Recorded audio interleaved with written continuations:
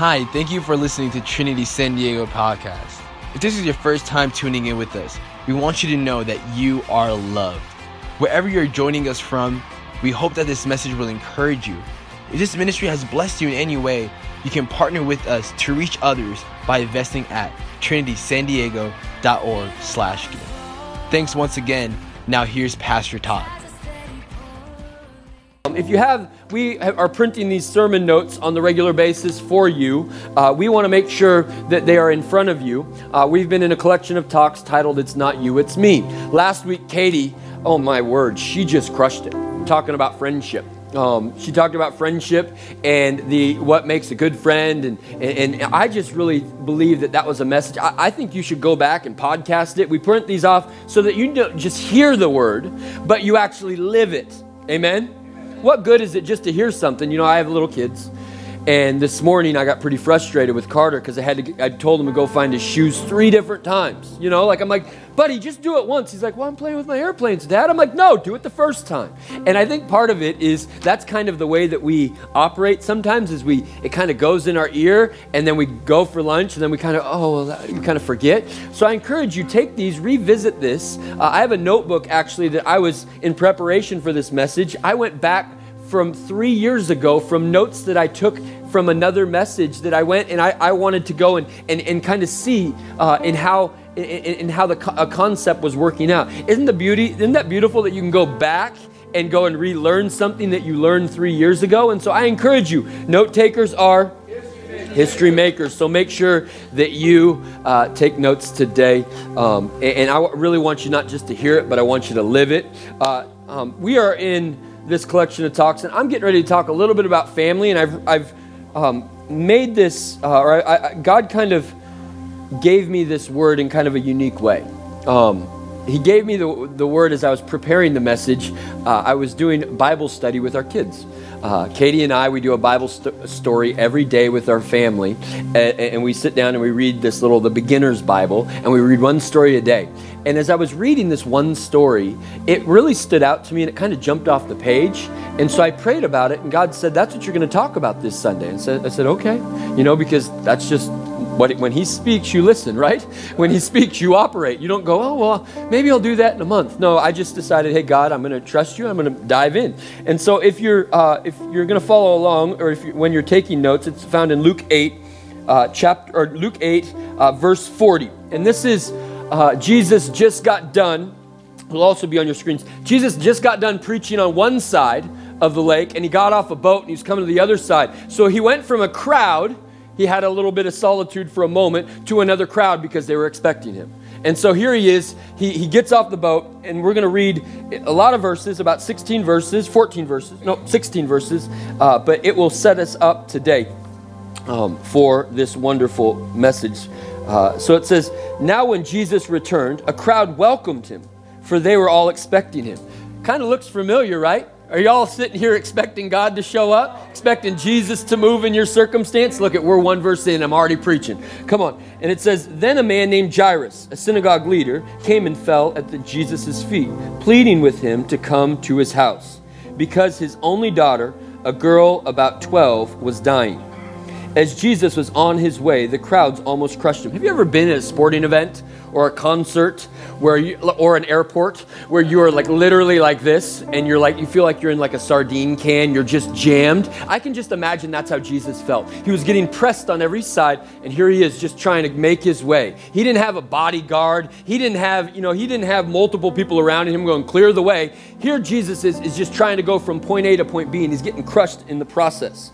And it says, and a woman who had been there, been subject to bleeding for 12 years, but no one could heal her. She came up behind Him and touched the edge of His cloak, and immediately the bleeding stopped. Who touched me? Jesus asked. When they all denied it, Peter said, Master, the people are crowding and pressing against you. But Jesus said, someone touched me. I know that power has gone out of me.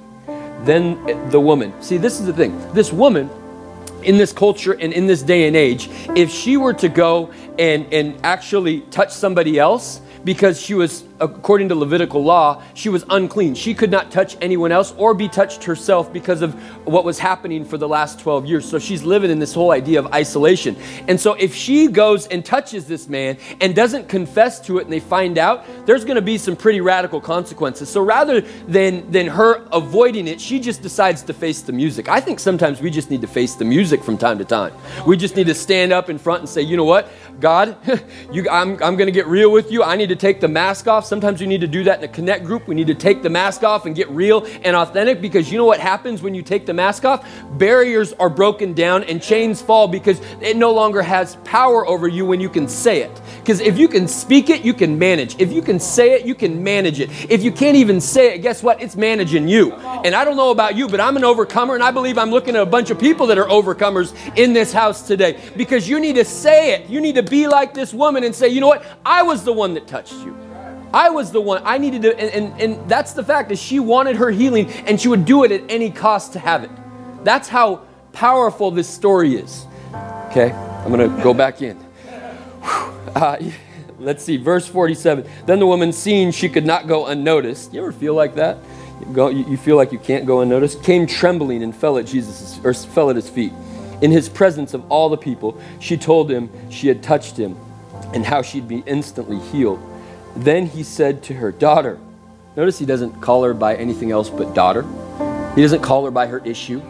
The enemy will call you by your issue.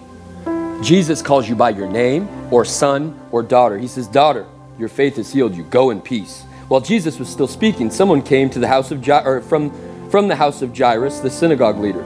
Your daughter is dead, he said. Don't bother the teacher anymore. Hearing this, Jesus said to Jairus, don't be afraid, just believe, and she will be healed. When he arrived at the house of Jairus, he did not let anyone go in with him except Peter, John, and James, and the child's father and mother. Meanwhile, all the people were wailing and mourning for her. Stop wailing, Jesus said. She's not dead, but asleep. They laughed at him. They laughed at Jesus. Wow. Knowing that she was dead. But he took her by her hand and said, my child, get up. Her spirit returned, and once again she stood up. Then Jesus told them to give her something to eat. Her parents were astonished, but he ordered them not to tell anyone what had happened. What a great story. What a great story. Today, the title of my message is A Savior Setup. A Savior Setup. Let's pray. Father, we love you today. I believe that you set us up today for something special, and we're just going to believe, and we're going to press in today and see what you have for us. So, Lord, I pray that the words of my mouth and the meditation of my heart be pleasing in your sight as this word goes forth. Open ears, eyes, and hearts to what you want to do. In your name, amen. I'm mesmerized by this story in Luke chapter 8. The reason why I'm mesmerized is you have two different pictures. You have one picture where you have this gal that has had a pretty rough go for the last 12 years, right? Am I right? I mean, there was the issue of blood for 12 consecutive years. That's a challenging thing because she was living in isolation. And I think oftentimes what we do is we focus on the miracle of the story, but oftentimes we miss the middle of the story. Everyone always says, God, I want the miracle, but what about the middle? So many times we want the end result. We want to hear after the testimony is complete. But let me tell you, when Jesus is in the middle, he's in the middle of our story, he's in the middle of our storm, he's in the middle of our victory, he's always in the middle of something, right? Is Jesus in the middle of something? Is he in the middle of your... And so we focus on this end piece. We often focus on the miracle when we read the story. We're like, oh man, that woman got healed. I want to have faith like her. And then we focus on, oh, he healed the little girl that was dead, at Jairus' house, his daughter. We often focus on those two things, but we forget about the middle part of the story. The idea that this woman was bleeding for 12 consecutive years. The idea that Jairus' daughter had been sick, we don't know how long. It could have been for the last 12 months, but evidently it was pretty severe because she had to, like they were looking for a way for her to be healed supernaturally because they've probably tried everything else. So here we are in the middle. So on one hand, we have this woman, and in that day and age, she was considered less than, not only because of her physical issue, but because she was a woman in that day and age. Let's just be honest. I don't believe that that's the case, but that's the way that that's the way that it was That was kind of the way that it was set up at that point in time. But so she has this physical issue, and she was living in isolation because of what had happened to her, because of this issue of blood. According to Leviticus 15, 19 through 30, that's telling us the Levitical law. She'd be living in isolation that whole time. Loneliness, like fed up, probably by herself, couldn't be touched. Imagine that, living a life that you couldn't. I see, people all around here, husbands with their arms around their wives, people holding babies as I'm looking in here. Imagine for 12 years you couldn't be touched. Imagine that for a moment. We look at the miracle of her, but we forget that she couldn't be touched for 12 years. Or she couldn't touch anything else because of what was going on inside of her, the bleeding that happened, that sickness that she had going on. So on one hand, we have 12 years of sickness. But then on the other hand, we have this wealthy guy. He was a synagogue leader. He had a lot of money. He had a lot of power. He had a lot of fame. He was just this guy that was an incredible man because of what he did. And he probably had all power to end up going and taking care of this situation. And he probably had a lot of money to be able to take care of it. So we have one person on one end that is really a powerful person. And then we have on the other end this lonely and isolated person. This person probably was very well connected, let me tell you. He probably was connected within the community in so many ways. But this is what's the amazing thing. On this side, he had this little girl that brought 12 years of joy, and she had a sickness that was 12 years of sickness. So, imagine the paradigm, but what I'm reminded about is that we all have an innate need for a Savior. We all have an innate need for a Savior. No matter if everything's going good and you're wealthy and all is well, or if you're over here and you are poor, lonely, and isolated, everyone has a need for a Savior. Every problem has a spiritual solution. We have to lean into who the Savior is, less on our own understanding, and lean into His understanding more so. I truly believe that there are key components that are taking place in this story that we are missing because we're focusing on the miracle, but we're forgetting about this joy that this family had over here, the laughter. I love my kids and how much they make me laugh.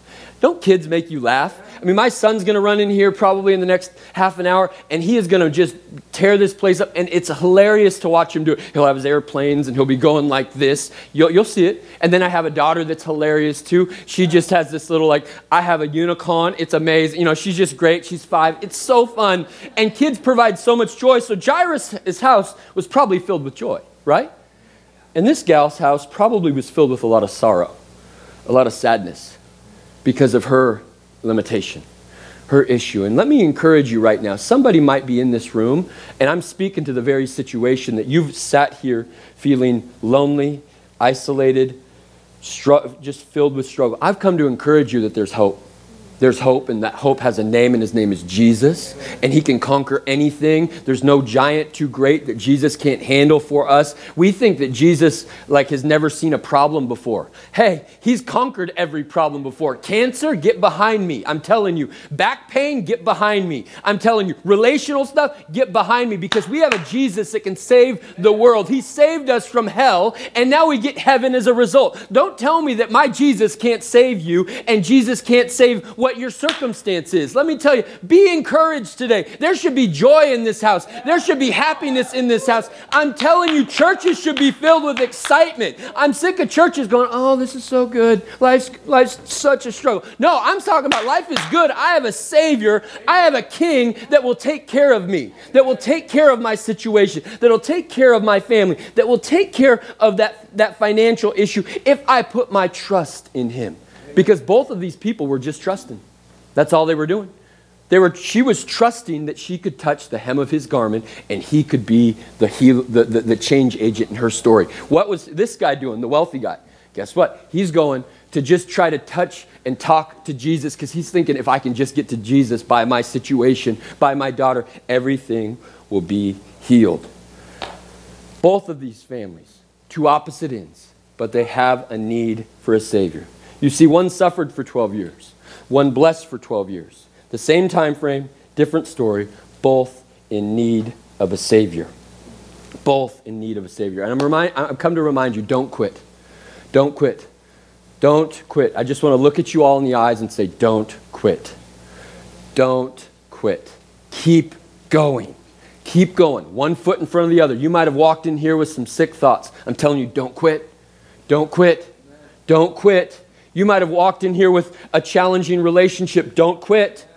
Don't quit. I love the idea where it says don't quit. You know, it also says do it in there. Did you ever notice that? Where it says don't quit, it also says do it. I think that half the time we need to remind ourselves of doing it. We need to actually go and do it. We need to stop deciding to quit. It's always too soon to quit. We have to make sure that we do it consistently. And so I just want to take a moment and talk about this whole idea of our family structure, because there is war that was waged in this family structure between the woman with the issue of blood, because she was isolated. We don't know about her family. We don't know much. In my research, I couldn't find really a whole lot about her family, but I assume because she was in isolation and because of her issues, she was probably by herself. Maybe she was a widowed gal, but she was by herself over here. And we know over here that there's this great family structure, joy in the house. But one thing I've noticed is that there's war that's being waged on our families in this world. Let's just be honest. There's war that's being waged on our family. We're having families be split apart. There's war being waged on sexuality, on what a true family structure should look like, what a real family structure should look like. And I'm going to tell this right out. If the church doesn't start rising up and going, we're going to believe and we're going to declare war on families and we're going to take care of our family as the church, and we're going to rise up and we're going to be a nation that's going to come together. We're going to say, hey, you know what? The family might be splintered in the world, but you know what? I know the thing that can change the game, and that's putting God in the center of the family. That's putting God in the center of the family. And so what does that look like? What does that look like to put God in this? I love my little daughter. She loves church. She loves all things church. She can't wait to come to church. Sometimes she inspires me to come to church. Let's just be real. Maybe she should inspire some of you to come to church. Anyway, I won't go there. But I love my little daughter, and she's so great. And I love our TC Kids ministry. They're amazing. Let's give it up for our TC Kids. We don't believe that it's childcare. We believe it's leadership development. And I also believe that our children's ministry, we're not training up the next generation. Let's just be real. We're training up the now generation, because that generation is going to be what our legacy is going to be, is if we put it on the kids. And so I want to make sure that our kids ministry is great. And so I love my little daughter, how she loves to go to church. And they were in TC Kids teaching her something about church and family and all these things. And we got home and we always ask our kids, what'd you learn in Sunday school? What'd you learn in church? And Kennedy, so sweet. This is about 2 years ago maybe. And we go, what'd you learn, baby? What'd you learn? We're eating our tacos or whatever. And she goes, the church is God's family. The church is God's family. And that's the true, honest truth. The church is God's family. Each and every one of you are God's family. The Bible says here in Psalm 68, 6, it says, God sets the lonely in families. Guess what? If you're lonely, if you're feeling by yourself, guess what? There's a church right here. You're sitting in this church that loves you, that you belong here before you believe, you belong before you behave, you belong in this house. And you belong in a connect group, because you know what? That's a great way for you to be a part of a family. This is a larger family, but when I go and I sit down with my men's group on Tuesday nights, we have a great time together. We pray for one another. We encourage one another. We find out about our family. We find out about what's going on. We don't have an opportunity to be isolated because we're together, right? We did a fitness connect group in here. It was awesome. It was so good. I had a great time leading that. We had a handful of people here. If you want to get fit, come Saturday morning at 9 a.m. It's for any and all. This is not a shameless plug, but I want to encourage you, get a part of a family.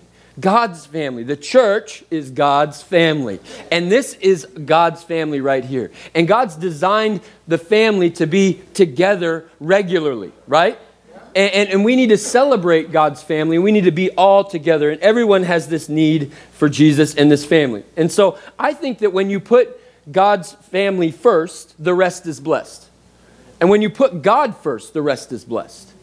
Meaning that these guys that were here, this woman with the issue of blood, and over here, Jairus, what were they doing? They were putting Jesus first because they knew that their only healing could come from Jesus. And so when they put Jesus first, what was the result of putting Jesus first? The rest was blessed. The daughter was raised from the dead, and her sickness for 12 years is no longer. You see, when we put God in the center of our families, when we put God in the center of our life, there's a different dynamic that we operate in. There's a different operating system. You know, you don't put a PC into a Mac, right? The operating system would change. What you need is you need the right operating system. And God has given us a lot of words and a lot of pages as an operating system that we need to live by on a regular basis. And I think that when we put the operating system into place, when we put God's principles into practice, they work. And when we put God in the center of our family, in the center of our marriage, in the center of our career, in the center of anything that we do, guess what? The rest is blessed. Proverbs 3:6 says it like this: in everything you do, put God first, and He will direct you and crown your efforts with success. Who doesn't want that, right? Who doesn't want that? So I have 3 simple thoughts. Number 1, God has a plan even when you don't. That went quiet. You're probably writing down. God has a plan even when you don't. Look back at the story with me. The woman with the issue of blood, okay, has done everything she possibly could do. How many of you have ever had experiences like that, where you've done everything you possibly can do? You've exhausted all your resources. I'm sure she went to any doctor. I'm sure she went to a naturopath, or I'm sure she went to the nearest pharmacist. She tried to do whatever. She did. She was doing anything she could. You know, don't be one of those people, you know, like, would you agree, like, when you have a little sickness, you kind of Google it? Let's just be honest. You Google it, and you find out you're dying. But you're willing to do whatever you can to go and find the solution. Okay, my mother-in-law, she's probably watching. Hey, Mom. My mother-in-law, we were at our wedding. We were at not our wedding. We were at my sister-in-law's wedding last week or 2 weeks ago, and my mother-in-law had an issue with her contact on the day of the wedding, where it actually scratched her cornea, and she couldn't even see day of the wedding. Talk about stressful days, right? And she couldn't see, and she was we were doing anything we possibly could to try to find the solution, right? We were doing anything. We went and we were like, sensitive to light, turn the lights off. Let's Google it. What'd she do? You know what I mean? Like, we exhaust all our resources. I think that's what happened with this woman with the issue of blood. She exhausted everything that she could do. And then she decided to go to Jesus. And you know what's interesting is Jesus' ministry hadn't started when she had the issue. Talk about a Savior setup. Because when you think about it, Jesus' ministry was only how many years? 3. How long did she have this issue prior to? I mean, like at least 9. If that was at the very beginning or the very end of his ministry. I mean, when you really think about that, her issue started before she met Jesus. Some of our issues start before we even meet Jesus. And what we have to do is we have to meet Jesus in order for our need, in order for whatever went down back here to change the game here. Same thing with, you know, when you think about Jairus over here, Jairus had 12 years of excitement with his family. Think about that little girl, what joy she brought. But think about the challenge that she brought with the last few months of being sick. I'm sure as the synagogue leader, guess what? He exhausted all his resources. He called every person he could. He went to the nth degree to take care of the problem. And finally, what did he do? He had to go to Jesus. I think sometimes we wait too long to go to Jesus. I think Jesus should be our first response, not our last resort. We often wait and wait and wait. Oh, and then I'll go to Jesus. We wait till the problem is so big, and then I'll go pray for it. What if we just made a habit to go to Jesus first? Amen. In any decision. Try it. Just try it one time. You know, even going to lunch. You don't know what... this kind of sounds super spiritual. I'm not this way at all. But maybe you should pray about where you should go to lunch today. And then who knows what encounter you could have at lunch that day. Right? You don't even know what's in front of you today. The purpose is great in front of you. I'm going to tell you, I want to encourage you. I have a story. Come on up here, Lucas. Grab that mic. Let's give it up for Lucas. And maybe you're sitting in this room and you're tired, you're fed up, you've had to try it all on your own and it hasn't been successful. Or maybe you have it all together. You have everything together, but yet you still feel unfulfilled. Let me tell you, God has a plan even when you don't. So here's Lucas. Lucas is our worship pastor and youth. And check. He does so much stuff here. But he's had some pretty amazing... Say hi to your mom. She's watching in Brazil. Hi, Mom. Okay, you want to say it in Portuguese? Bom dia, mãe. There we go. So Lucas you've had some pretty amazing victory recently. Yes. Talk about that. Yeah. So some of you guys may know, may not know. So when I was 10 years old, in 2006... in February 2006, my mom got deported to Brazil. right? So my parents came here in the early 90s with my sister. She was 5, and they overstayed their visa, and that means you then become illegal in the country. And, then they stayed here, and then 2006 rolls around. They're still illegal in the country. I was born here, so I am a citizen. I was the first citizen or person to be born outside of outside of Brazil. And, and so '06 she was deported, and we've been on this journey just trying to legalize my mom and trying to legalize my sister in this country. Wow. Because my sister left Brazil when she was 5. When my mom left, she was 18. My sister is 31 now. So wow. She lived her whole life in America, right? So and we were on this battle, and I remember when they seasoned my life. I was probably I was almost turning 21. Wow. And at 21, I was able to start the application and give residency to my parents. Wow. Now, usually it takes about a 2 to 5 year process for my parents to get residency, through me once I'm 21. So they were excited. Yeah, can't wait for you to turn 21, Lucas. It's going to be great. You're going to bring your mom back from Brazil, and my dad's going to be legalized. So there's a little pressure on you, probably. Yeah, for sure. I'm like, all right, God, all right. So we're in this journey, and we're going through that, and it's still in the process right now. But I remember before this happened, my sister was really nervous. My sister was afraid. I remember her crying, and she's like, Lucas, mom and dad are fine. They have you, and they're going to get their papers. But when it comes to siblings, it's a much longer process, from 10 to 15 years, 20 wow. years for them to get legalized. So if, my sister had to wait that long, she'd probably be in her 30s, 40s. And, and she, and it's hard being undocumented immigrant here, right. And she couldn't go to school. She couldn't get into a gated community. Things you don't think about, you can't even have a Costco card. Right.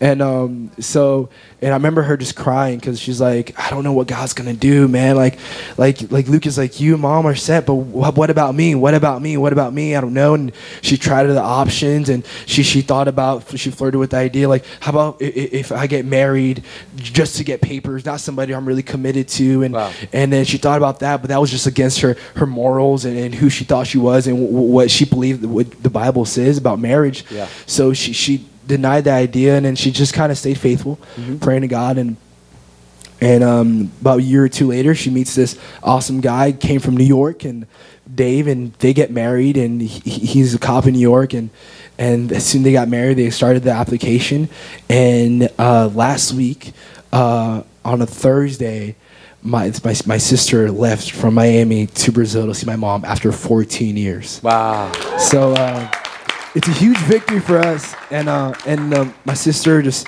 crying, and because my sister was 18, now she's 30, 31, 32 years old, and seeing my mom for the first time and being embraced by my mom for the first time in 14 years, and the tears and the joy and just, yeah, man, it's just and the exciting. process is still ongoing, right? It's still ongoing. So it hasn't completed yet. No. But the idea that God has a plan even when you don't. Yes, that's right. That's right. Speak to. I think you got something in you to say about God has a plan even when you don't. For certain. We tried every possibility, and that's frustration. That's really frustrated. I remember when I remember when I was a kid, I'll pray all the time, 12, 15 years old. Hey, God, so I just want you to bring my mom back before the school year starts. 6th grade starts, my mom didn't come. All right, 7th grade, going to 8th grade. Hey, God, I want you to bring my mom back, before I start high school.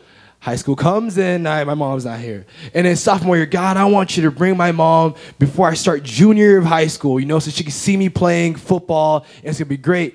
And my mom's not here. And then kind of a point, I kind of got really annoyed and frustrated with God. I was like, God, just bring her before my graduation. That's all I want you to do. Bring her before my graduation. And it didn't happen. Didn't happen the way I thought. Didn't happen the way I wanted to. And I was really mad. And I remember on my graduation day, I was like, God, I don't want to walk. I'm not going. I'm not going. I stayed in my bed, and I just I ain't going. And my dad came to my room, and he just sat there with me, and he's like, Lucas, I didn't think you were going to graduate. I'm like, geez, but I thought I was dumb.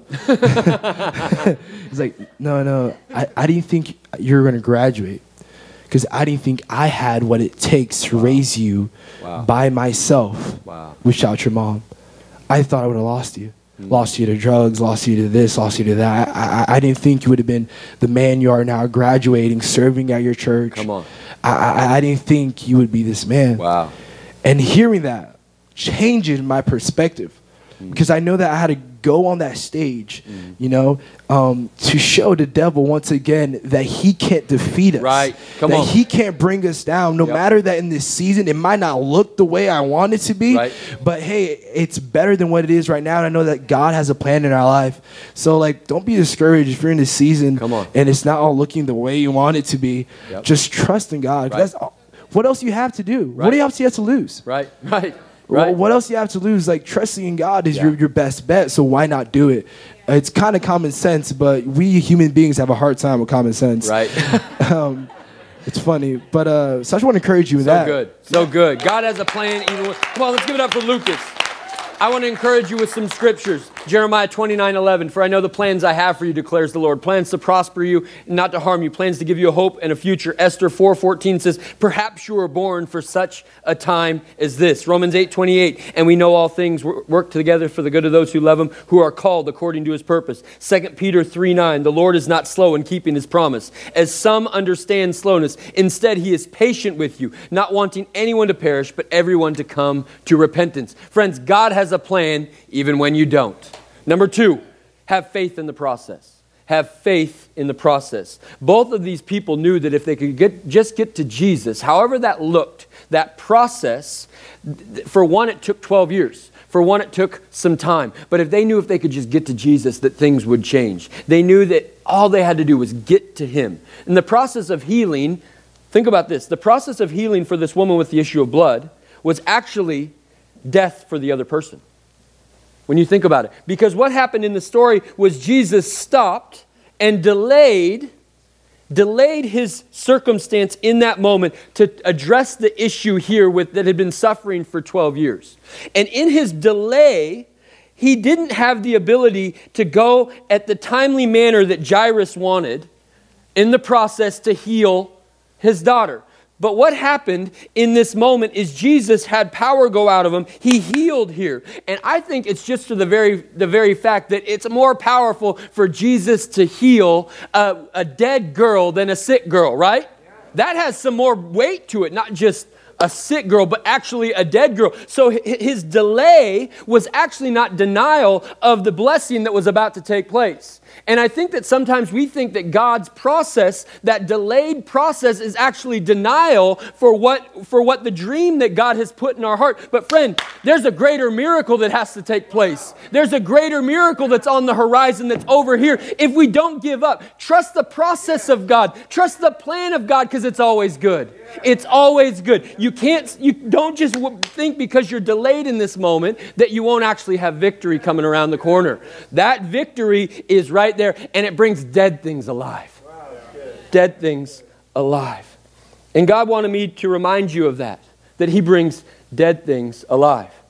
Psalm 27:7 says it like this: some trust in chariots and some in horses, but we trust in the name of our God.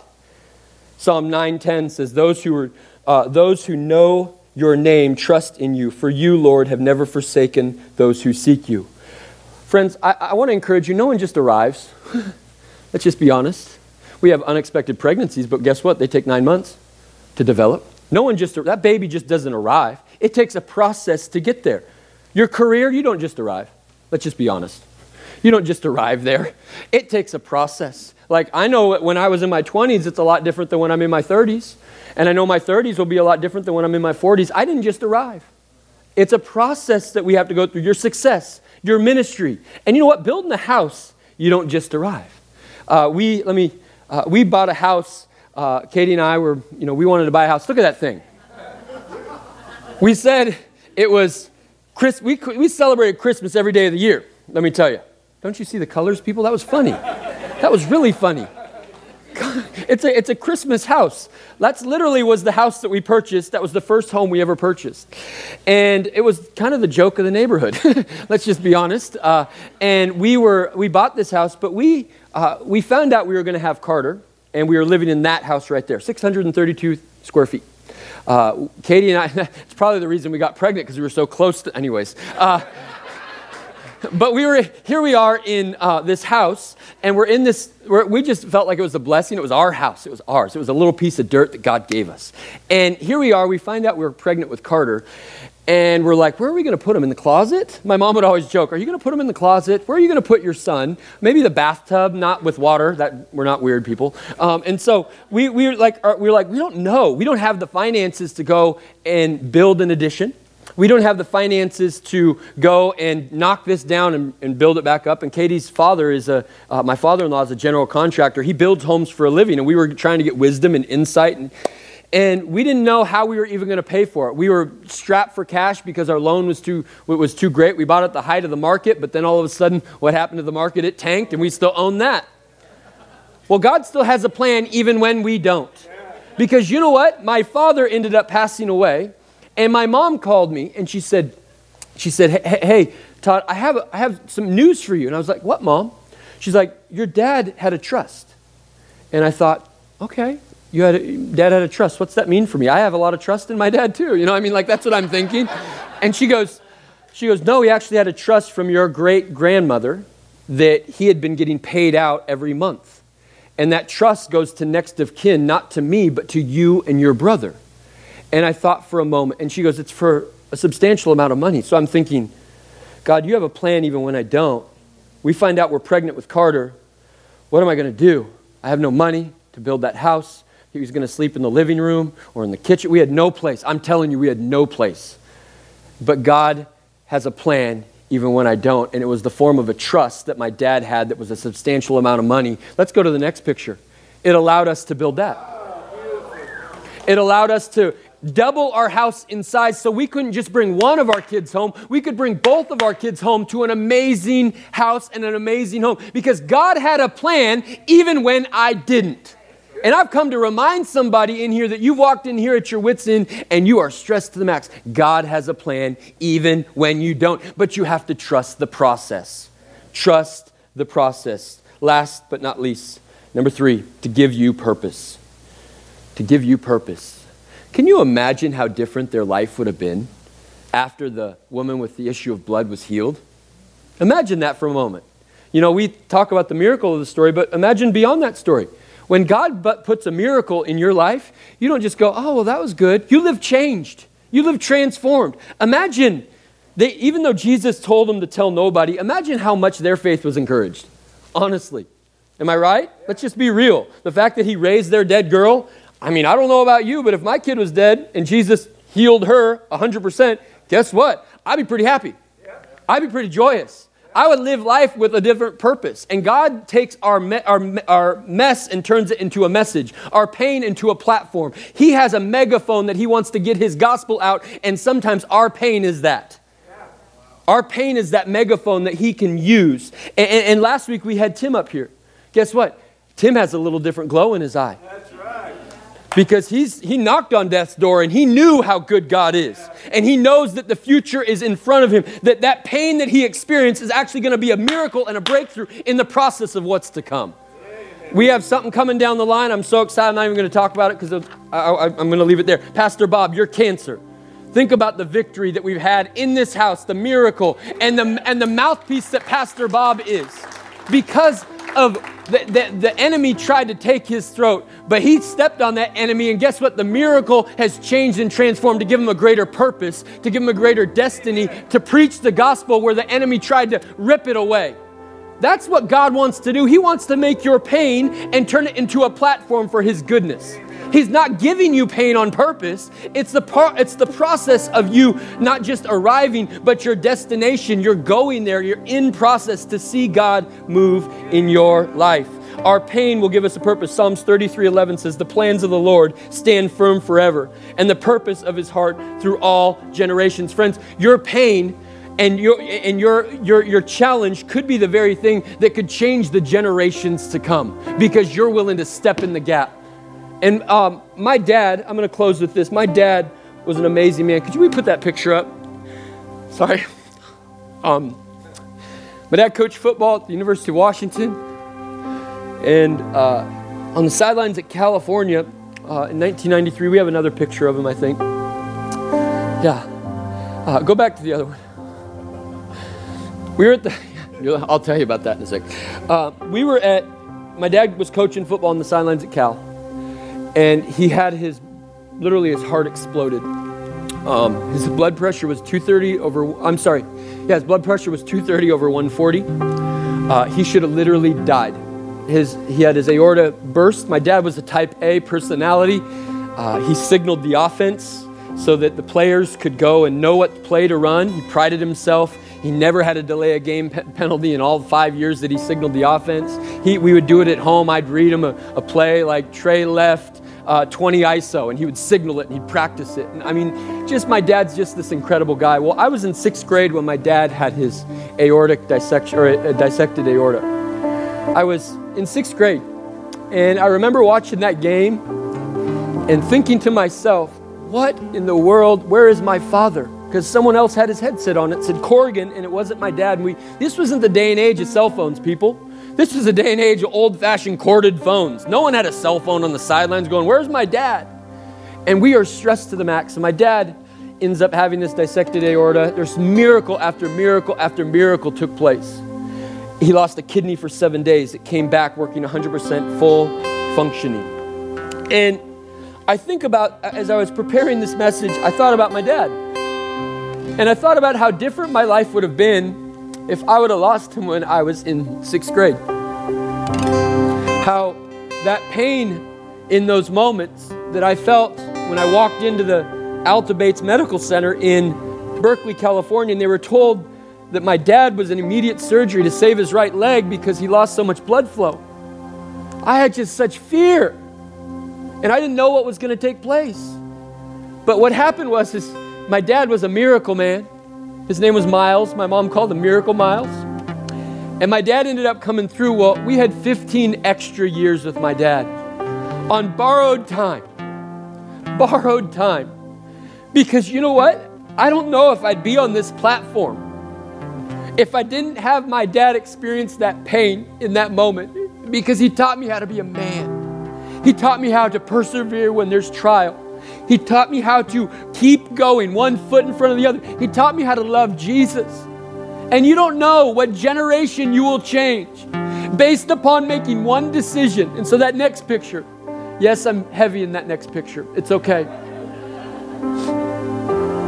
But that was on a cruise, one of the last vacations we ever took with my parents. But that was a time where we had an amazing time. And I think back that my dad's pain didn't only give him purpose, but it actually gives me purpose. Because of what he said yes to Jesus, as he operated in that, it changed the generation to come. My kids serve Jesus because my dad was a miracle man and trusted Jesus with everything that was in front of him. He was like the woman with the issue of blood that just knew if he could touch the hem of Jesus' garment, everything would change.